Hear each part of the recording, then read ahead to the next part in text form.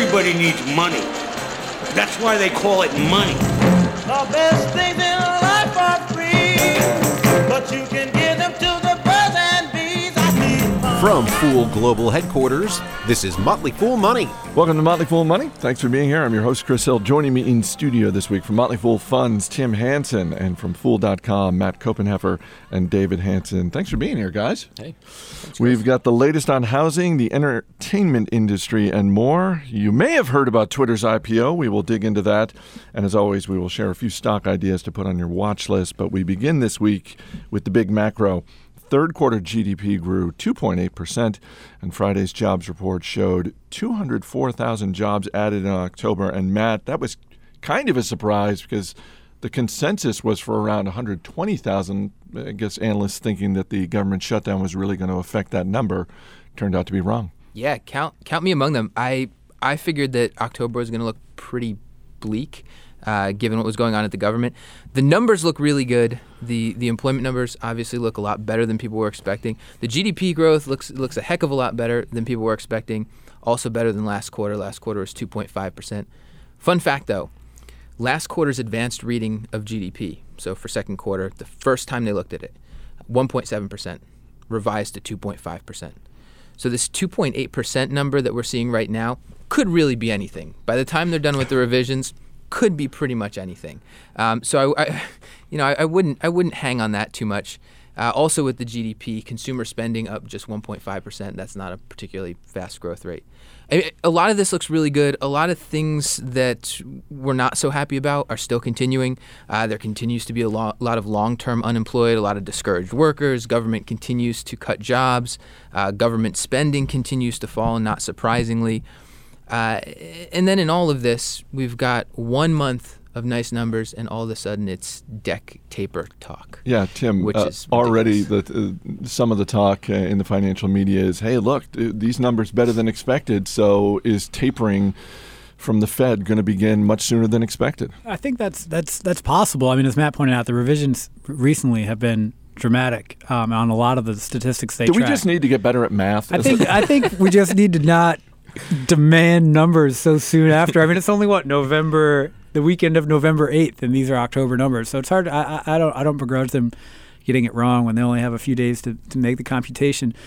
Tapering probably needs to happen regardless of whether or not the economy is back on track strongly or just mildly, which it's probably somewhere in that range.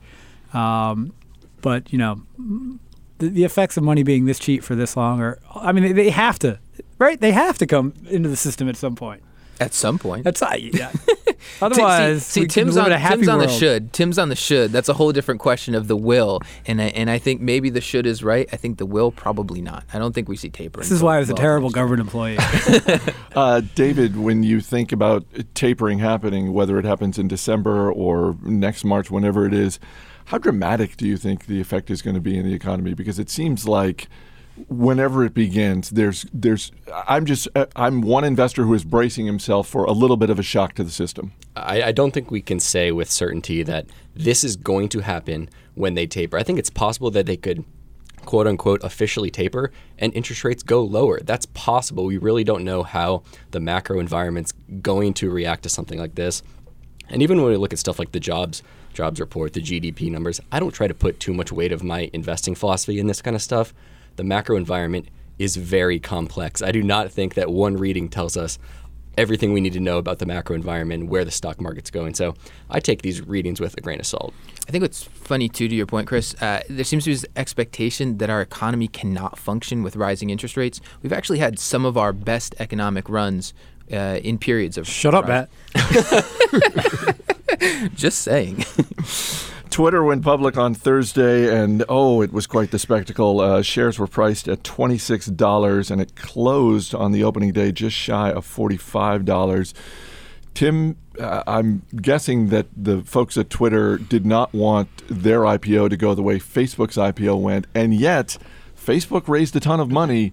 Twitter left a lot of money on the table. Well, this is the game that investment banks and companies coming public play where, if your stock doesn't pop on the first day, it's considered not a success. But as you said, if it doesn't pop, that means you raise the maximum amount of money possible. But Twitter probably doesn't really need that much money anyway, and they enjoyed having their stock go up sharply. This is the exclamation point on what has been a crazy IPO environment in terms of companies coming out and doubling. I mean, that was the Container Store. It was Chunar. Noodles and Company. Potbelly, which... I mean, some of these companies are companies of the future. Well, I mean, these companies are not. I mean, when you actually look at like what's under the hood, these are not that impressive companies. I mean, Potbelly's got weird accounting things and low same-store sales. You know, Twitter is like 1/10 the company that Facebook is in terms of, users and monetization of users. It's not nearly as good a company, and it's getting this huge premium valuation. The speculator in me says this might be the peak of the recent euphoria, and it's downhill from here. Just because I don't see how it could get any crazier. But the argument for Twitter against Facebook, right? It's got some advantage in being real time. Its users are maybe more influential, which advertisers like, and I think the user base tends to be a little bit more educated. But they have 1/6 the number of users as Facebook. They're getting less than half the revenue per user. And while Facebook is now approaching a 40% operating margin, Twitter is deeply, deeply unprofitable. How great was the spectacle on CNBC, though? It was like... CNBC lives for this stuff. And it was like the Super Bowl plus Christmas morning plus I don't know what. It was just unbelievable. This channel's becoming unwatchable in so many ways, but it is what it is. On that point, Steve reminded me before the show that sarcasm doesn't always translate well on the radio. So let me make it clear that this is not this, or maybe it was Mac who said it. This is not sarcasm. Tim says he doesn't see how it can get crazier. It can, it legitimately can, and this can continue where IPOs continue to go up like crazy on their first day of trading. And what's dangerous about that is people will get more and more used to that, and then when it stops is when a lot of retail investors can lose a lot of money. Oh, whatever, you guys. Yeah, it won't stop. Never stop. I think the ones like Potbelly, I think I could classify those as maybe a little bit crazy. I'm not going to jump on the ship saying that Twitter and Facebook, their valuations are insane. If you're looking at Twitter and Facebook based on their business today, their valuations do look insane. But I think the market's very forward-looking with Twitter and Facebook, saying, look, they have all these users. They have very smart people out in California working on this stuff, and we're betting that they're going to think of something really big to do with all of these users and how to monetize them. So I think the market is somewhat correct in forward-looking here. That means you like the price? You like buying this stock at $45 a share? Personally, I'm not, but I don't think it's I don't think it's insane where Twitter is valued at right now if they can figure out new ways, and that's the unknown here. We don't know how they're going to think of new ways to monetize the user base, but they have very smart people working on it, so I think they can. Top men. We'll see.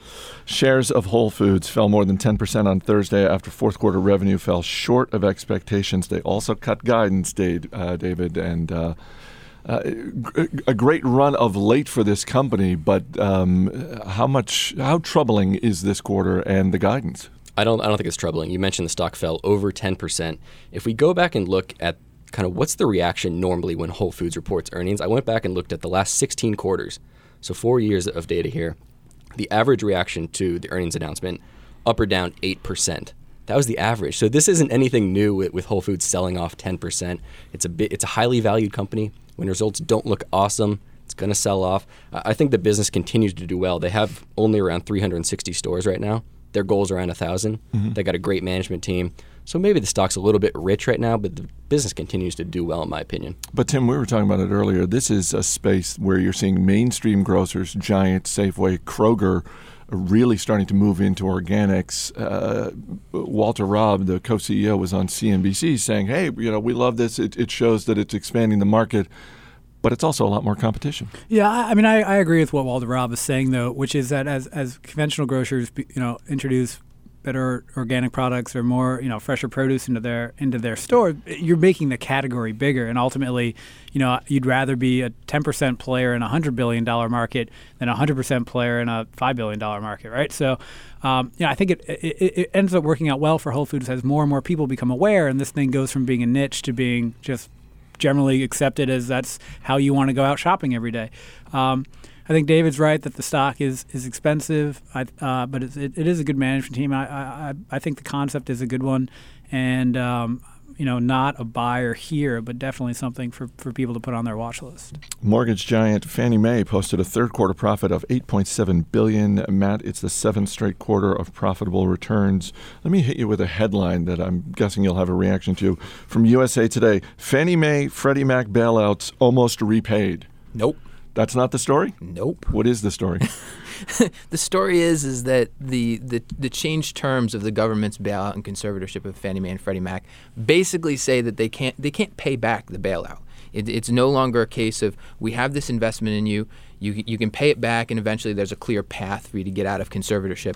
Now the agreement is you're in conservatorship, we have an investment in you, here's how it's going to work. You make money, we take most of that, you keep almost none of it. And Congress and the president have made it very, very clear that their ambition is to wind down both Fannie Mae and Freddie Mac. The common shares, the common stock of Fannie Mae and Freddie Mac that still trade out there, the stock performance over the past year makes Noodles and Company look like a piker. I mean, these shares have gone crazy, and people are running after them, and they're looking at these profits saying, yeah, but when this comes back to market, we're going to make so much money. Well, number one, it may not come back to market. These companies may not exist, and even if they do, they may continue to be government entities, and the government continues to take all their money. And some of the things that are going on today with the business, I don't think this level of profitability is sustainable. So I'm staying far, far away from these shares. Coming up, it was a rough week for the safest car in America. Stay right here. This is Motley Fool Money. Hey, it's Chris here. Is your business protected from data loss? If it isn't, it should be. Join the 100,000 businesses who trust Mozy to protect their critical business files. Mozy automatically backs up your critical files to world-class data centers with maximum security. It's easy to set up and use, it saves you time, and costs up to 80% less than other solutions. Mozy is the most trusted name in cloud backup. So visit mozy.com. Use the promo code FOOL to save 10% on your initial purchase. That's mozy.com. Everything is catching, yes, everything is catching on fire. Welcome back to Motley Fool Money. Chris Hill here in studio with Tim Hansen, Matt Copenheffer, and David Hansen. Shares of Tesla Motors down this week after third quarter earnings results. Tim, the results were one thing, but the other headline was that for the third time in 6 weeks, a Model S caught fire after getting into an accident. Tesla, on their website, touts this as the safest car in America. How troubling is this? Yeah, the earnings are in line. I mean, they're moving towards break even. The quarter itself seemed pretty good. Was right in line with their guidance. They're on track in terms of all the production numbers and ASPs they wanted to hit for the year. So I think the stock dropping is a product of this car crash. We applied a little math to this, and we discovered that, generally speaking, in the United States, there are 250 million passenger cars, and about 200,000 of those catch fire every year. So that's about a 1 in 1,200-ish opportunity to catch fire if you're out on the road. Tesla has had 3 cars out of 19,000 catch fire in about 5 weeks. You extrapolate that, and it's about 1 out of 600. So that you're twice as likely to catch on fire in a Tesla than you are in a regular passenger car. Well, not you, just the car. Just generally speaking. Well, yeah, apparently the car is built to shield the person driving it from this blazing inferno, but what have you. So not necessarily statistically significant because it is a limited sample size, and it's not responsible necessarily to extrapolate 5 weeks of results over an entire year. Having said that, the National Highway Transportation Safety Administration, which previously declared Tesla the safest car in America, is now looking into it. And if there's a design flaw or something that is contributing to these fires that does make them a hassle, then a recall or something like that is the kind of thing that would probably dent Tesla's growth momentum. This is not quite an apples-to-apples comparison, but we saw earlier this year Boeing, the headline risk with Boeing and the 787 Dreamliner catching fire and people being worried about that. That did not affect Boeing's business, and it did not affect certainly the stock. Is there an opportunity here, do you think, or a possibility that Tesla does run into some headline risk? Oh, I mean, it's already running into headline risk. I think it's down from $200 a share to, I think it's under $150 today. That's still extremely, that is an extremely premium valuation. I mean, that implies that Tesla becomes something like, Porsche or Mercedes over the next 5 to 10 years, which is probably optimistic. But I have a lot of respect for the technology, for Elon Musk as an entrepreneur. The cars are lovely when they're not catching on fire. And, if the thing were to keep imploding, getting down to $70, $60 a share, it's not totally unreasonable. How many fires would it take to get it down to $60 a share? Let's see, 3 fires. We need about 6.5 more fires. 6.5 more fires. Shares of Zillow down a bit this week after reporting a loss in the third quarter. David, their expenses nearly doubled. Is this a situation where they are investing for growth, or are they just losing money? They're investing for growth. When you look at a company like Zillow, you really need to look at the top line revenue. Are they continuing to gain market share? And they are. I know the stock sold off and the stock's been expensive. That's not a big surprise to me. But when you look at the revenue that they actually collect from real estate agents via subscriptions, that grew at 73%. Now that's down from where it was before, but still 73% is a pretty solid revenue growth right there. And when we look at the real estate market and what real estate agents spend on advertising, they said that's about a $10 billion market. And their revenue run rate is around $120 million. So $120 million in a $10 billion market. They've got a lot of opportunity here. Like I said, the stock's very expensive. But if they can capture some of that big opportunity, then the stock has upside, in my opinion. Disney's fourth quarter profits rose 12%. Matt, parks and resorts look good. Studio division looked good. The TV division seemed a little disappointing, which kind of a surprise given that that's been so strong with ESPN and other networks they have in there. Overall, I mean, it looked like a solid quarter to me. And yeah, there were some weak spots, but overall, this isn't a company that I follow terribly closely. But when I look down the list of everything that Disney has under its umbrella, everything that it's doing, I mean, this is long term. This is just a really impressive business. And you think about the recent acquisitions, the Lucasfilm. They're pushing back the Star Wars release to 2015, which pushes out those. Yeah, December 18th, 2015. Circle your calendars, everyone. Yeah, mark your calendars. J.J. Abrams. That'll be pretty interesting. Marvel back in 2009, and now we're hearing about this deal with Netflix to have a couple series with Marvel characters, lesser known Marvel characters, continuing to use that library. With Disney stock trading at around 20 times its trailing earnings, it doesn't jump off the page at me as a great bargain right now. But I mean, it's the kind of business that you can buy and own and feel pretty darn comfortable with.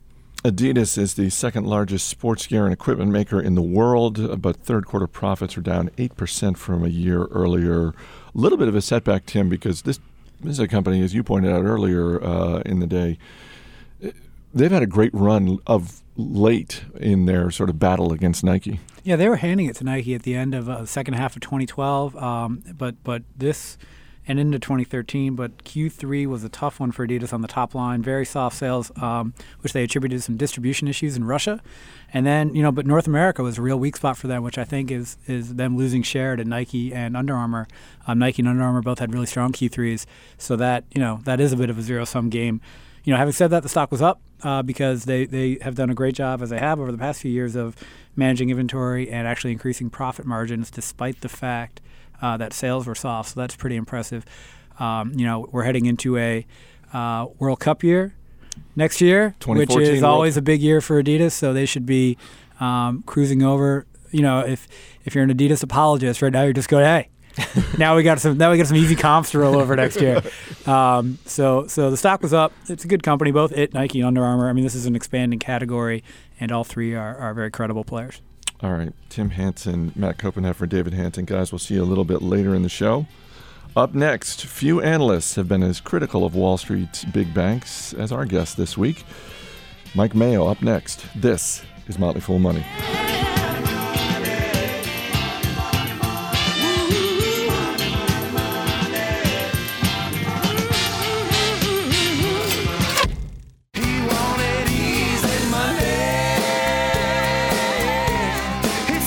Welcome back to Motley Fool Money. I'm Chris Hill. The U.S. Justice Department and J.P. Morgan Chase are reportedly in the final stages of hammering out a $13 billion settlement over the bank's sale of mortgage bonds. So let's talk some big banks. Mike Mayo is one of the top-ranked banking and finance analysts over the past 20 years. He's currently managing director at the investment firm CLSA, and he's the author of Exile on Wall Street, One Analyst's Fight to Save the Big Banks from themselves. Mike, welcome back to the show. Thanks for having me. We are, I should say right at the top, you and I are talking before this deal has been finalized. So maybe the final details will be different than what have been reported in the press up till now. But I want to ask you right out of the gate about the stock of JP Morgan, because over the past 12 months, shares are up more than 20%. It's doing almost as well as the market overall. But you look at the lack of any sort of downward movement in the share price, investors just don't seem very concerned about this news, about this settlement, about the string of headlining lawsuits. Should they be nervous? Are they wrong? In my view, Jamie Dimon and JP Morgan won the war and has lost the peace. And by that, I mean JP Morgan far outperformed other bank stocks during the financial crisis, during the heat of battle. And the past couple of years, as you point out, it's been kind of a market performer at best. Say they've lost a bit of their swagger during the better times for the industry. So actually, I continue to view JP Morgan as dead money. I think they've lost some of their mojo, and until they resolve the legal issues and the hangover that's likely to result, it's not one of my top recommendations. You mentioned the financial crisis, and it seems to me like Jamie Dimon generally gets credit for his leadership during the crisis. But when you consider that the settlement that we're talking about, this reported $13 billion settlement, it stems from JP Morgan's purchase of Bear Stearns, which was during the financial crisis. Does Jamie Dimon also deserve some blame for that purchase? Well, first I'll reiterate what you said. He deserves a lot of credit for going into the financial crisis, and look no further than JP Morgan's annual report in 2007 and 2008. In the CEO letter, Jamie Dimon says, watch out, look out for the housing crisis. So not only did they get out of the way, but he warned everybody. But having said that, what might have been considered an advantageous acquisition at the time of both Bear Stearns and Washington Mutual turned out to be the damaged goods in many ways. And on the one hand, J.P. Morgan, they stepped in there, potentially helped out the government, helped out an even worse domino effect during the financial crisis. But on the other hand, it's up to Jamie Dimon and J.P. Morgan to make sure all the I's are dotted and the T's are crossed, and that they're protected, that the shareholders of JP Morgan are protected from any extra damage that came out from those acquisitions. So all that we can say is they should have had their documents in order more. Why do you think Jamie Dimon has, again, generally, it seems to me like he has the reputation of being the smartest guy in the room. And by that I mean the smartest guy at the table. If you're putting the leaders of the big banks together, Jamie Dimon sort of has that swagger, to use your words. Do you think that's deserved, or do you think, no, this is a guy who most rooms he's in, he's the smartest guy in the room? Well, I'm going to keep going back and forth again. On the one hand, no. I mean, look at the number of criminal investigations of J.P. Morgan. So it's up to Jamie Dimon to ensure that the firm as a whole has a positive reputation, warranted or not. They certainly have stepped into a lot of puddles here. On the other hand, I continue to view the most objective long-term measure, and that's stock price performance under the current CEO. And on that basis, Jamie Dimon ranks number one of all the large bank CEOs. He's delivered more value for the owners of those companies than any other CEO out there. So along those lines, it is deserved that he be given a lot of credit. You're listening to Motley Fool Money, talking with Mike Mayo, managing director at investment firm CLSA and author of Exile on Wall Street, One Analyst's Fight to Save the Big Banks from Themselves. Let me bring in a couple other banks here, because when I look at Citigroup, for a long time you were pretty down on Citigroup and former CEO Vikram Pandit. I'm curious what you think of Michael Corbett and the job that he's done so far as the replacement for Pandit as CEO at Citigroup. Well, thanks for mentioning my one and only book, Exile on Wall Street, when I was on your show a couple years ago. But as you know, on page 7, I really leaned into the ex-chairman of Citigroup, Dick Parsons, and certainly the ex-CEO, Vikram Pandit. I said they don't deserve to be in their positions. And about a year ago, the CEO was fired, and the chairman went shortly before that. And this is one of the biggest changes at Citigroup since they've been formed in their current existence since 1998. The change at the top, the new chairman and the new CEO, Mike Corbat, is a transformational event. I think this is the leading indicator for Citigroup to go from value destruction to value creation. At Citigroup, the prior CEOs, you had a deal maker with Sandy Weil, you had a lawyer with Chuck Prince, you had a hedge fund manager with Vikram Pandit, but now with Mike Corbat, you have an operator, Mike Corbat, Mike the mechanic. He knows the nuts and bolts of the business, and that's what Citigroup needs, and that's what we need for our banking industry, more people who know how to run the business rather than some sort of financial shenanigans that we've seen from time to time. And so he's changed the financial targets, he changed the compensation to be tied to those financial targets, and he sets a tone at the top that they are going to be held accountable. And I love it when he says, hold us accountable, we'll give you more transparency to hold us accountable. So what Citigroup and Mike Corbat's doing, that's what the entire industry should be doing. And as a contrast to JP Morgan, look, Citigroup is similar to a D student that now is striving to get a C plus or B minus grade.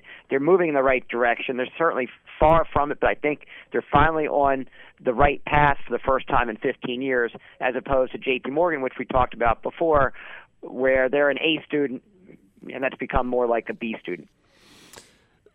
What do you think of the job that Brian Moynihan is doing at Bank of America? And again, to go back to the financial crisis, how long is B of A's acquisition of Countrywide going to continue to haunt them? That seems like the bad acquisition that will not die.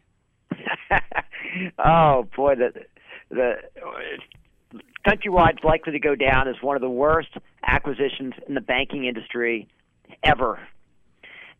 The legal costs continue to go higher and higher. They're in a variety of ways, and it's a tough struggle. And Brian Moynihan, the CEO of Bank of America, certainly inherited a tough position, though my view is that he might have been able to mitigate some of the damage more, having a more clear strategy and holding his firm more accountable. So I'm not very positive on Bank of America. The stock price performance under the CEO tenure actually is one of the worst. So going back to JP Morgan again, Jamie Dimon has been rude to regulators, but to investors, he's gotten the job done. Brian Moynihan, intelligent, nice person, but has not gotten the job for shareholders for the last 4 years. You're listening to Motley Fool Money, talking with Mike Mayo, banking and finance analyst. There are a lot of investors, and I include myself in this group, who are not interested in owning shares of the big banks, in part because of the lack of transparency. It just seems like there is too much going on behind the curtain. It's a black box, whatever analogy you want to use. You're analyzing this industry every day. Do you think that is something, that concern, the lack of transparency, do you think that is something that is of genuine concern to the leaders at these banks? Or do you think that they just say, you know what, that's the cost of doing business, this is just how we operate, and if along the way we have individual investors who aren't interested, that's fine. We'll always find people who are willing to buy our stock. To some degree, the largest banks are too big to manage, at least in the form they were in going into the financial crisis. It's incumbent upon the largest banks to become more simple, to improve their transparency, and really just let people know what they're doing.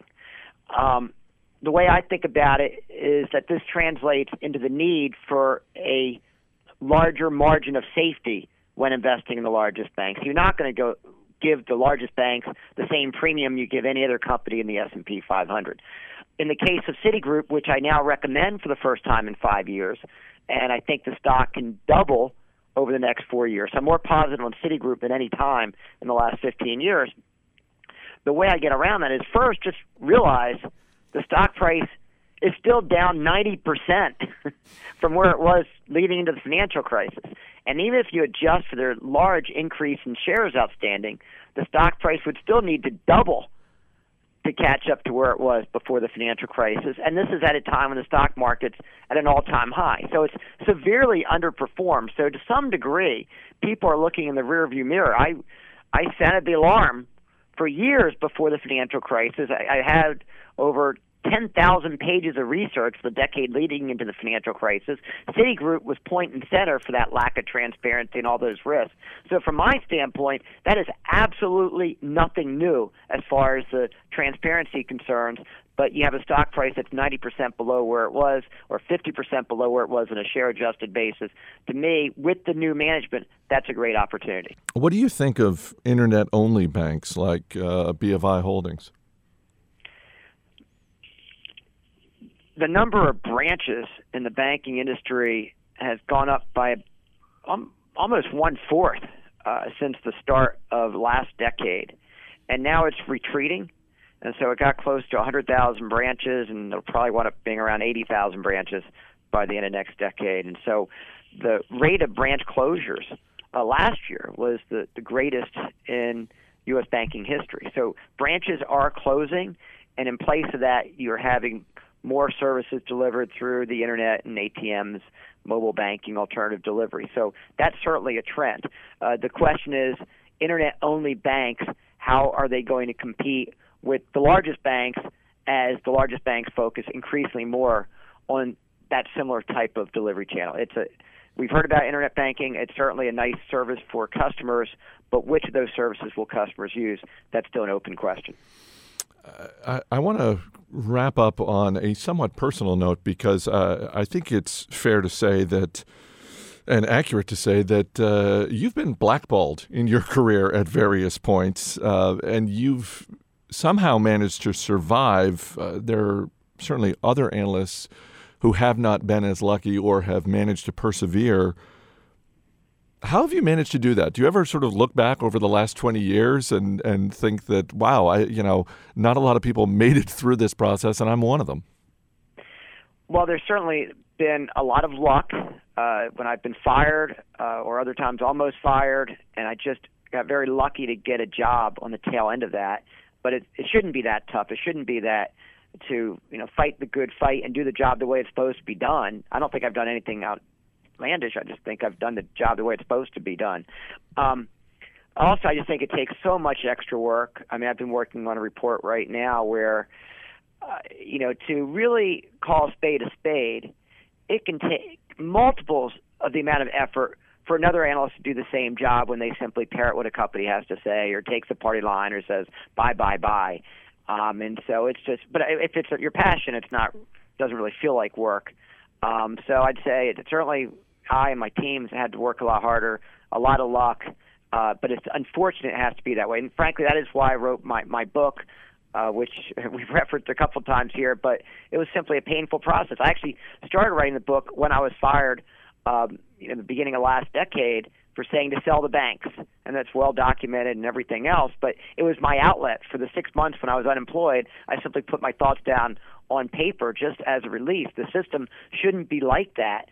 And so what I've been doing, I've been going to annual meetings for the first time in my career, first time in 25 years, going to annual meetings and asking the board of directors, the people overseeing the CEO, saying, what are you doing to ensure greater accountability? In other words, it's up to the investors to regain ownership of the issue of management accountability away from the regulators, because if the investors don't do it, then the regulators will do it. The book is Exile on Wall Street, One Analyst's Fight to Save the Big Banks from Themselves. Definitely pick up a copy. It's a great read. But his day job is managing director for investment firm CLSA. Mike Mayo, always good to talk to you. Thanks. Thanks for having me.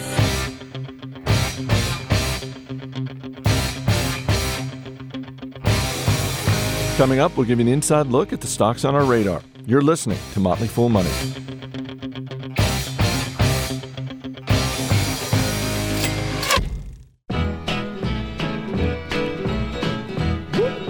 As always, people on the program may have interest in the stocks they talk about, and the Motley Fool may have formal recommendations for or against, so don't buy or sell stocks based solely on what you hear. I'm Chris Hill. Joining me in studio once again, David Hansen, Matt Koppenheffer, and Tim Hansen. Before we get to stocks on our radar this week, I want to give a shout-out to Mark Hardesty, longtime listener. He and his wife, Isabel, are members of our Motley Fool One service. They were visiting Fool HQ earlier in the week. But before that, they stopped by the Port City Brewing Company just up the road from Fool HQ. You look at me like I should comment on that. I looked at you because I know you're a fan of Port City. I do enjoy Port City. They're very lovely people at Port City. You've visited there, so very hospitable. Would you recommend anyone visiting the area add that to your tour? If you like friendly people and a beverage and a good beer. Yeah. And who doesn't? And Mark picked up a growler of beer to thank us for the show. So thank you to Mark for that. I didn't get any of that. We're not going to have it during the show. All right.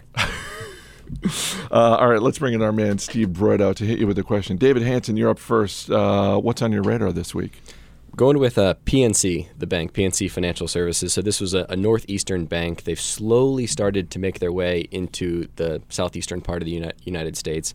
Banking can seem like a little bit of a scary business to a lot of investors out there, but they have a nice mix of consumer-facing businesses, actual corporate-facing businesses.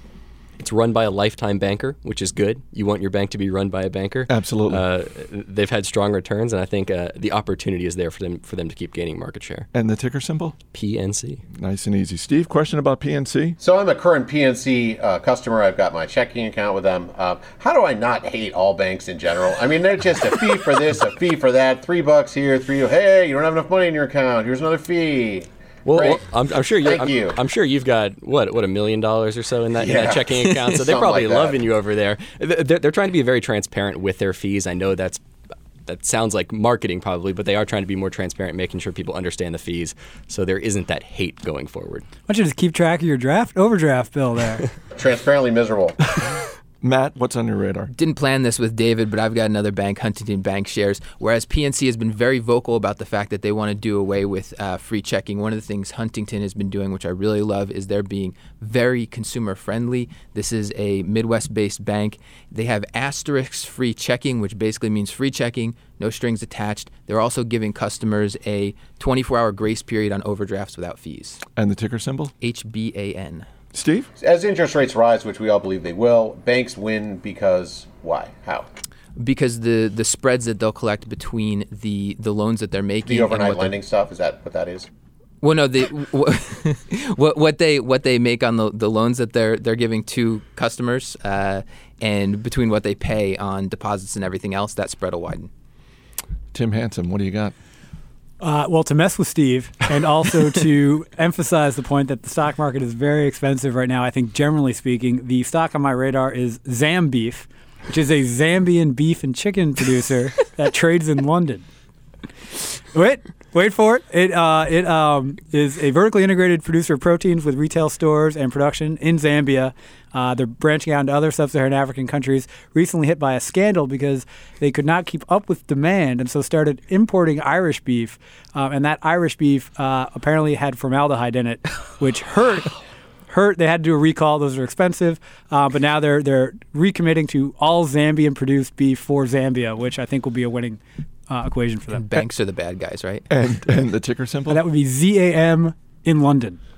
Steve? This sounds like it involves very little risk. I'm interested. Sign me up. No question. That's how I beat Steve this week. That's how disenfranchised you are with banks. That you're all in. You're all in with Zambian beef. All right, we will wrap up there. David Hansen, Matt Koppenheffer, Tim Hansen, guys, thanks for being here. Thanks, Chris.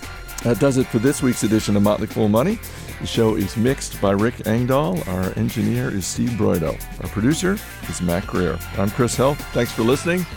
We'll see you next week.